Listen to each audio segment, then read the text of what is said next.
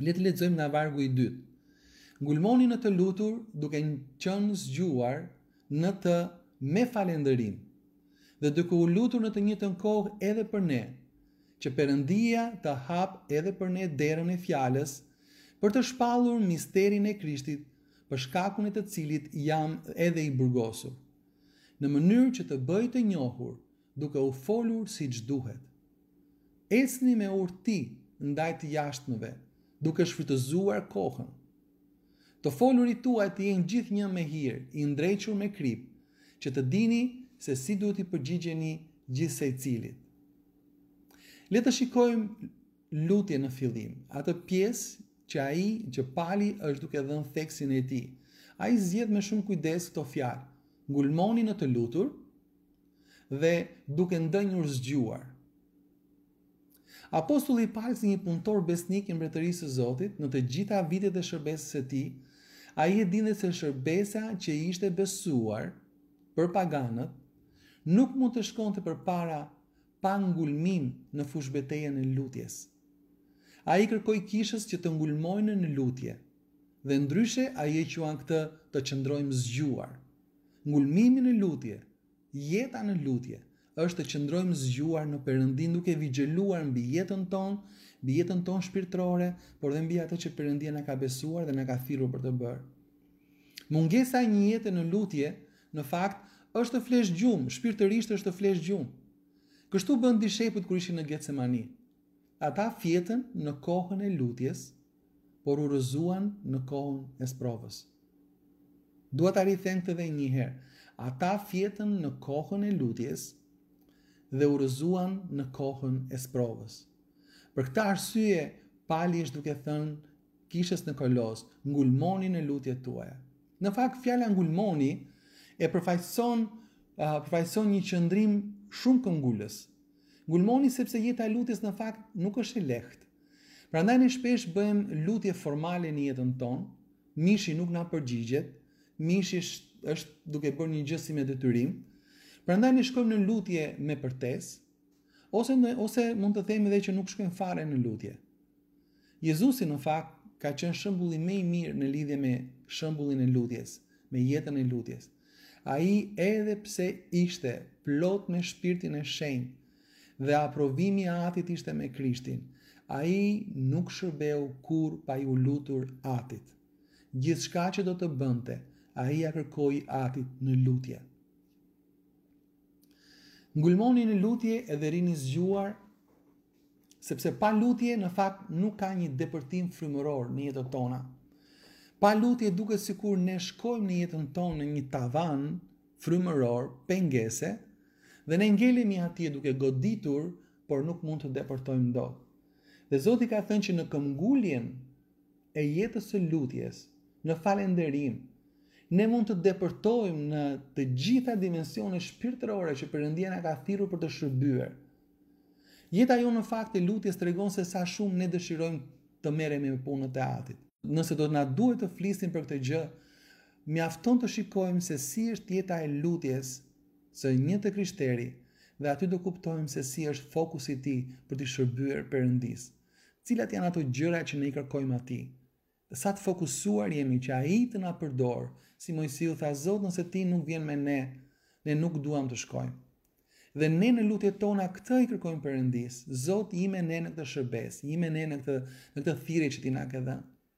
Ne lutemi në fakt në shtëpi, por lutja e bashkuar si kish në një mendje, në një zemër, me një qëllim dhe me një vend të vetëm, është një fuqi e pa llogaritshme, që errësira përpiqet ta eliminojë, por që fryma e shenjtë përpiqet ta forcojë dhe ta shtojë, sepse është një lutje uniteti që vjen në mes të trupit të Krishtit, të lidhur mirë në një mendje, në një zemër, me një qëllim dhe në një vend të vetëm.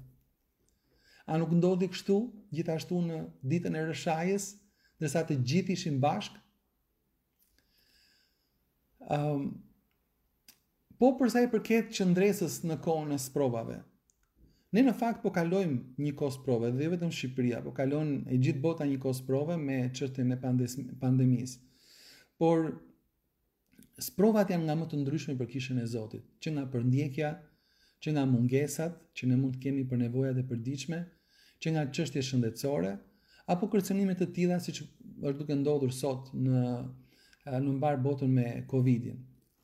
Shumë sfida në fakt i ka kaluar Pali në jetën e tij apostolike dhe tashti madje ai është duke shkruar Kolosianëve nga burgu, si i burgosur për ungjilli, megjithatë ai nuk u ndal. Dhe kjo është arsyeja që ai kishte shkruar në letrën e 2 të Timoteut, kapitullin e 2 vargu 9, thotë: "Fjala e Perëndis nuk lidhet me pranga." Pra, Pali mund të futet në burg, por fjala që mban Pali nuk mund të lidhet me pranga. As prangat edhe as hekurat e burgut nuk janë mjaft për të friksuar zemrën e Palit për të qëndruar në thirrjen edhe në identitetin e tij si apostull për të shpallur atë që Jezus Krishti kishte thirrur.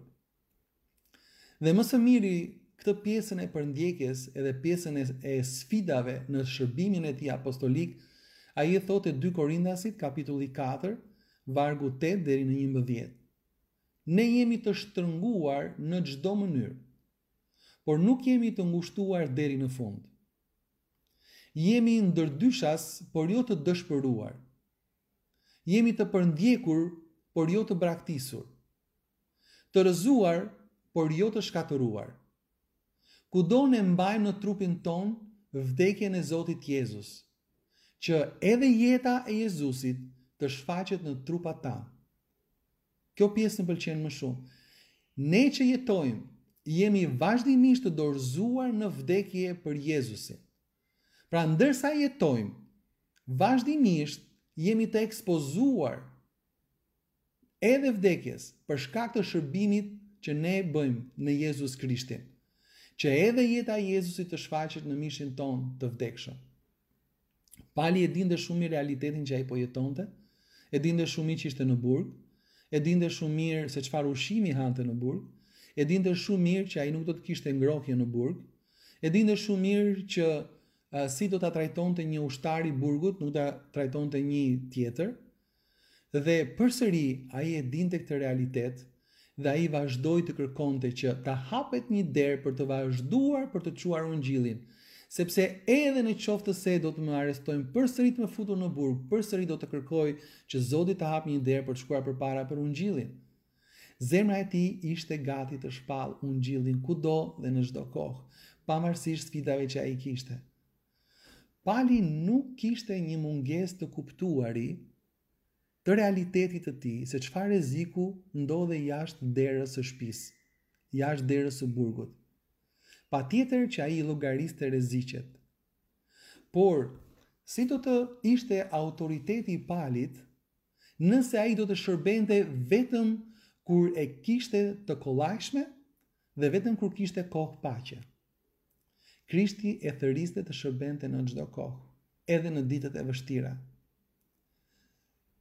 Pak më përpara lexuam, ne që jetojmë jemi vazhdimisht të dorëzuar në vdekje për Jezusin. Ky varg flet shumë për koston që ka shërbimi ndaj ungjillit. Edhe Krishti tha, esni në rrugën e ngushtë.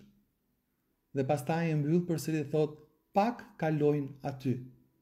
Pse? Sepse rruga e ngushtë, rruga e ungjillit, rruga e të shërbyrit të Krishtit, është një rrugë që do të kesh një kryq në shpatulla, edhe një kryq që është i Krishtit, jo një kryq që neve zgjedhim, dhe po ashtu është një rrugë e ngushtë, e vështirë, por jo e pamundur për të kaluar, sepse Krishti është me ne deri në ditët e fundit të kësaj bote. Nëse ne duam të shërbejmë Perëndis, por zgjedhim gjithmonë rrugën më të sigurt edhe rrugën më të lehtë, atëherë nuk është kryqi i Krishtit. Mund të jetë një kryq çfarëdo, është një kryq i zgjedhur nga ne, por jo kryqi i Krishtit. Jo pak herë ne na duhet të shërbejmë Zotit me një kosto, me një kosto të madhe. Më kujtohet dëshmi nga vëllezërit dhe motrat tanë në fushatën Aero, të cilëve u është dashur të ndajnë ungjillin e Zotit edhe në fshatra që i kanë dëbuar, madje janë treguar të dhunshëm. Edhe në fshatra që nuk i kanë pritur në shtëpi, apo i kanë lënë në sheshin e fshatit të tyre, pa i mikpritur. Ka një kosto të shërbejmë Zotit, por në të njëjtën kohë secili nga ata që paguan këtë kosto nga bijtë e Zotit e pret një shpërblim i madh në qiell. thot fjala e Perëndis. Është një kuror lavdie që Krishti ka përgatitur për ata që e duan atë dhe që janë gati të ecin në rrugën e ngushtë, duke mbajtur kryshin e Krishtit në shpatullat e tyre, shërbesën e Ungjillit. Kam dëgjuar në fakt që shumë misionar kanë shkuar në Afrikë apo në fise tributa Amazonës dhe ata janë vrarë nga vendasit. Por kjo nuk i ka penguar misionarë të tjerë në po të njëjtat kisha të mund të shkojnë edhe të vazhdojnë përpara me shërbesën e Ungjillit. Sot në fakt, buxhet televizori për COVID-19 është një luan. Sot në sfidat e ditëve është një nga luanët që u lërin më shumë për të penguar jetën e njerëzve. Unë kam dëgjuar shumë pak lajme dhe me qëllim prej shumë kohësh nuk dëgjoj, por ato pak që kam dëgjuar, disa nga kryefjalët janë që sot vdishin kaq persona, janë infektuar kaq njerëz të tjerë, dhe kam dëgjuar dhe këtë emërtimin armiku i padukshëm e të tjerë e të tjerë. Kjo më kujton vërtet në fakt një armik të padukshëm, edhe fjala e Zotit thotë që ai padukshmi që nuk preferon të dalë i hapur, por me dinakëri dhe me strategji kërkon të pengojë jetët e të krishterëve për të rritur në thirrjen e Zotit, quhet Satani dhe është babai i gënjeshtrës. Me anë të situatave të ndryshme, ai dëshiron të mbjellë frikë edhe besimin ta lëkund. Thjesht kërkon të na devijojë shikimin ton nga Jezusi, të na e çojë drejt dallgëve dhe sfidave, sepse ai di që në qoftë se shikimi ynë largohet nga Krishti, atëherë ai pak dyshim do të sjellë edhe rrëzimin. Në Mateun 13:24 është një nga historitë që Jezu ka treguar në lidhje me mbretërinë e qejve, por ka një mesazh shumë domethënës që këto ditët e fundit Perëndia ka folur në zemrën time në pjesën e luftës shpirtërore. Dhe thotë kështu: Jezusi u propozoi atyre një shëmbulltyr tjetër. Mbretëria e qejve i ngjan një njeriu që mbolli far të mirë në arrën e vet. Por ndërsa njerëzit po flinin, erdhi armiku i tij dhe mbolli egjër në përgrur, edhe iku. Kur më pas gruri u rit dhe jep fryt, u duk edhe egjra. Më ka bërë shumë përshtypje pjesa që Jezusi përshkroi. I ligu mbolli farën e tij në tokën e Perëndis, në zemrat e njerëzve dhe iku. U largua, nuk ishte më nevojë të qëndronte në skenën e krimit. Sepse i ligu në fakt besonte fort te fara e tij. Besonte fort që ajo farë dyshimi, pasigurie, e mungesës së besimit, e lëkundjes, nëse do të lëshonte rënjë në zemër të njeriut, atëherë do të jepte frutin e saj. I ligu besoi te fuqia e farës së tij. Nuk ishte nevojë të ishte prezent, mjaftonte të mbillte në zemrën e njeriut një farë të keqe. Pali kishte shumë të qartë thirrjen e tij, edhe për këtë arsye ai edhe në sfida përsëri kërkonte një shans të dytë, apo të tretë, apo të katërt për të çuar ungjillin përpara. Dhe ai e dinte shumë mirë, prandaj ai përshkroi tek Romakët kapitulli 8 vargu 19 që thotë: sepse dëshira e flakt e krijesës pret me padurim shfaqjen e bijve të Perëndis. Pali e dinte që diku në një qytet, në një fshat, në një shtet, në një mbretëri, do të kishte njerëz që po prisnin me padurim shfaqjen e një biri të Perëndis si pali për të çuar ungjillin. Sepse e dinte shumë mirë që Jezusi e kishte dërguar për tek paganët. Kur Goliathi thëriste në lugin edhe sfidonte bijtë e Perëndis, në fakt nuk ishte koha për të trembur, por ishte koha që Perëndia të merrte lavdi përmes një djaloshi plot me besim. Dhe është interesante sepse vllai i tij Eliabi i thot kështu: pse ke ardhur? Unë e njoh krenarin tënde dhe ligësinë e zemrës sate. Ke zbritur këtu për të parë betejën. Në fakt Davidi e kishte sjell vetë Perëndia. Perëndia e kishte sjell Davidin aty. Për çfarë? Për lavdinë e emrit të tij. Perceptimi i vllajt të tij për motivin e zemrës së Davidit s'kishte lidhje fare me planin e Zotit. Ato 40 ditë që Goliathi u lërinte edhe sfidonte bijtë e Izraelit, erdhi koha të mbaronin. Kjo ditë ishte një ditë që Zoti ishte caktuar për lavdinë e tij.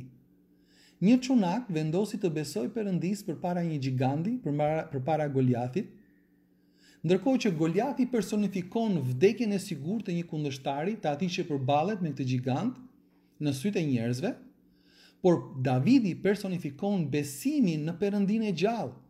Atë besim që ka siguri jo sepse është më i fuqishëm se kundërshtari, por sepse Perëndia e gjallë është ai që vendos rezultatin e një betejë shpirtërore.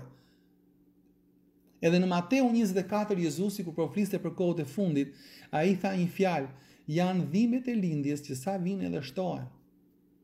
A do të ndryshoj kisha nën darën e frikës, nën presionin e frikës, në breza, në situata të ndryshme që do të përballim në këto vite apo dhe në vitet që do të vinë? Po në qoftë se, le të them, në dimër, lajmet shpallin që do të ketë një Covid-20, jo 19, po 20, një lloj i ri tjetër. A duhet të friksohem unë, a duhet të friksohemi ne edhe më shumë? Po nëse në Shqipëri do të ngrihet një sistem politik i cili do ta persekutoj kishën e do të kërkoj të mbyllen kisha, siç po ndodh në Iran, siç po ndodh në Kinë aktualisht, siç po ndodh në vendet e lindjes së largët apo lindjes së mesme. Çfarë duhet të bëj kisha në situata të tilla sprovash? Por në fakt, nëse kisha e Krishtit nuk qëndron e fortë në ditët e vështira të sprovave, nuk qëndron në thirrjen universale dhe të pakkthyeshme, të pandryshueshme të Krishtit, për ta shpallur besnikërinë e Zotit, për ta shpallur ungjillin, edhe krahun e fuqishëm të Zotit që na çliron nga çfarëdo lloj fatkeqësie, atëherë nëse nuk e bëjmë, atëherë ne kemi humbur autoritetin për t'i predikuar botës besimin në ditët e paqes, në ditët kur nuk ka asnjë kërcënim. Në ditët e sprovës, kisha është thirrur për të qëndruar në besimin e një Perëndie të gjallë dhe të aftë për të na çliruar. Çfarë do të ndodhte nëse Davidi do të kishte frikë të dilte përpara gigantit? Çfarë do të ndodhte nëse Jezusi do të tërhiqej dhe nuk do të pinte kupën e caktuar nga Ati? Çfarë do të ndodhte nëse apostujt nuk do të paguanin çmimin e martirit për të çuar ungjillin përpara deri në vdekje? Çfarë do të ndodhte nëse kisha në këto 2000 vjet nuk do të zgjidhte të mbante mbi shpatullat e saj kryqin e Krishtit, por do të zgjidhte një kryq pak më të lehtë, më të kollajshëm? Kur ka patur ndonjëherë kisha mundësi që të zgjedhë sfidat e saj, apo ti seleksionoj, edhe të thoj këtë unë mund ta pranoj, këtë nuk e pranoj. Por kisha në vite është përballur me çfarëdo lloj sfide që ka qenë përballë dhe kur nuk i është kërkuar që të bëj kompromis me besimin dhe shpresën që kemi në Perëndin. Kisha ka qenë gëdhënjimtare sepse në themelet e saj ka patur gjak martirësh, të cilët kanë folur më fort në zemrën e atyre që kanë qenë ndjekësit, pasardhësit. Kisha dhe bijtë e Perëndis nuk i seleksionojnë sprovat që ta kanë. Ata zgjodhen t'i besojnë dashurisë së Zotit në ditët më të vështira dhe të vazhdojnë përpara me thirrjen e tyre pavarësisht rrethanave. Kisha në shekur ka luftuar për të përmbushur thirrjen edhe rolin e saj dhe bota e gjen shpresën, besimin dhe sigurinë në dëshminë plot besim të kishës për Krishtin, ndërkohë që bota mezi pret me padurim shfaqjen e bijve të Perëndis. Sepse sa më e madhe të jetë errësira në botë, aq më fort duhet të shkëlqejë drita e Krishtit përmes kishës së tij.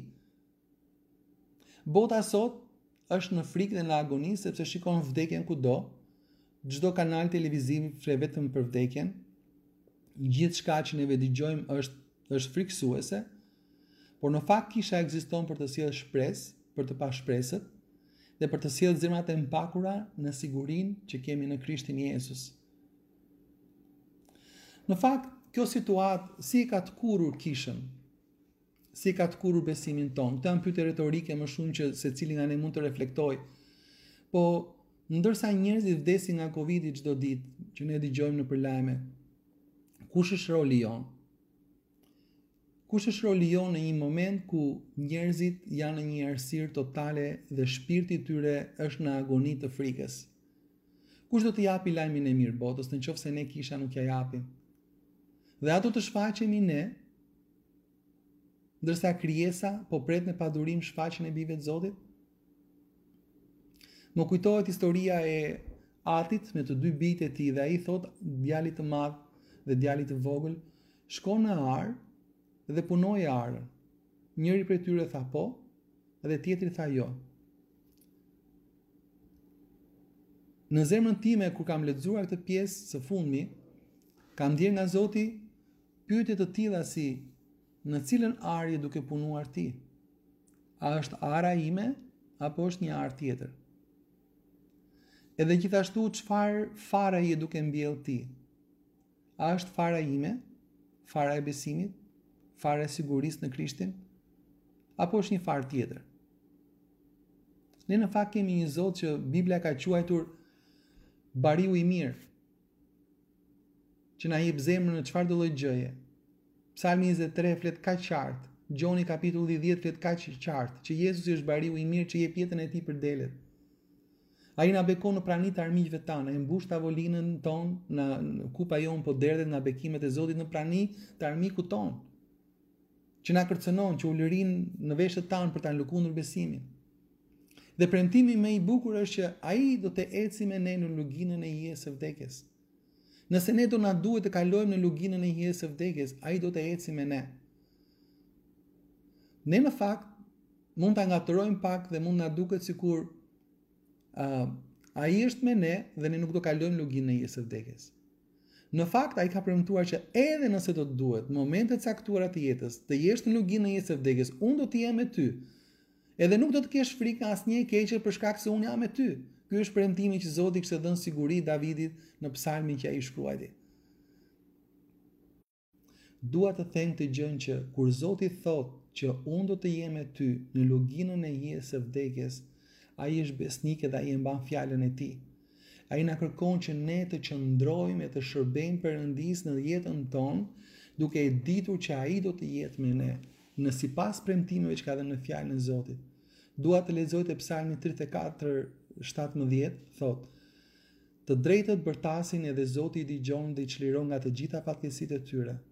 Dhe te Jobi 5:19, nga 6 fatkeqësi ai do të çliroj, por në të 7-ën e keqja nuk do të prek.